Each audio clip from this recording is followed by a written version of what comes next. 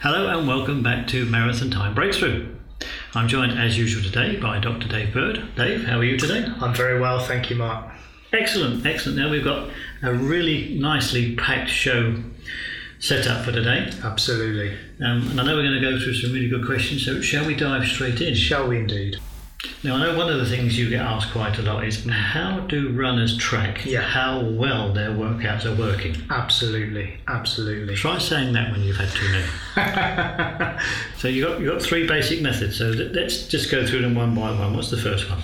Okay, the first method is time-based training. Now, this has got tremendous logistic benefits because it's so easy for scheduling. I know a lot of the viewers are going to be very time pressed and have super busy lives, a lot of commitments.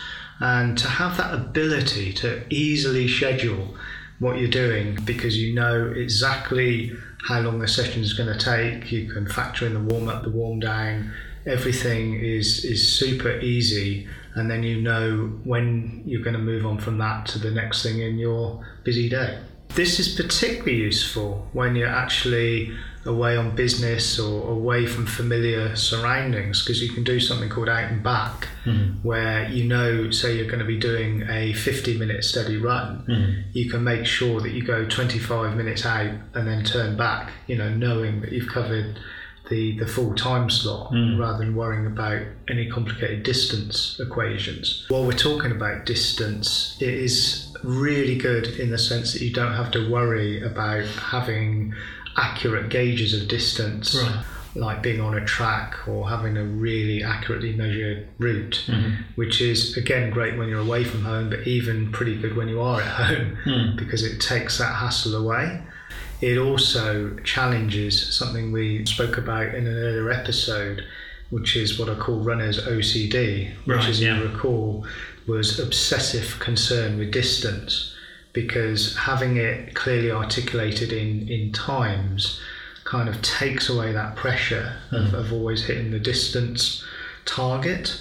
An even more subtle advantage of this method is it kind of dissuades you from doing too much intense training on measurable tracks and things. It gives you that permission, if you like, to get off road a little bit more, which again, as you'll recall, is really useful in the early stages, particularly of your marathon campaign, because it encourages you to get onto really nice trails and do running in more conducive environments, pleasant environments. That all sounds really good. That's all well and good, but I suspect you, like me, are wondering how that's done. Okay, what you need to do is you need to set your schedule up so that you can record your sessions in the hours, minutes and second type format. So to that degree of accuracy?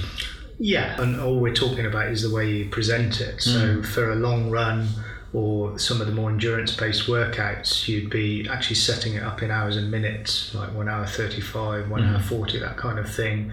Whereas obviously for the shorter sessions and some of the interval type work, it would be minutes and seconds. So you'd make sure you had those settings on your schedule to refer to, so that you weren't kind of running without knowing how intense you were running. You would either calibrate that with readings on your watch in terms of pace, miles or kilometres per minute, or you would make sure you were clear on which effort level you were working at, which we'll come on to in a minute.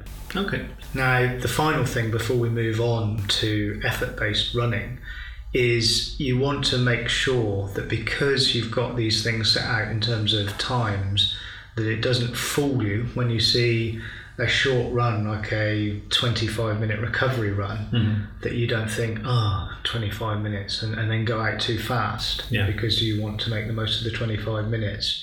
Again, it's a subtle point, but it's very deceptive when you see things on the schedule that seem short, to be tempted to run them too fast. So make sure you calibrate it with the effort, which leads us nicely onto the next measure. Thank you again, Dr. Dave. Thank you, Mark.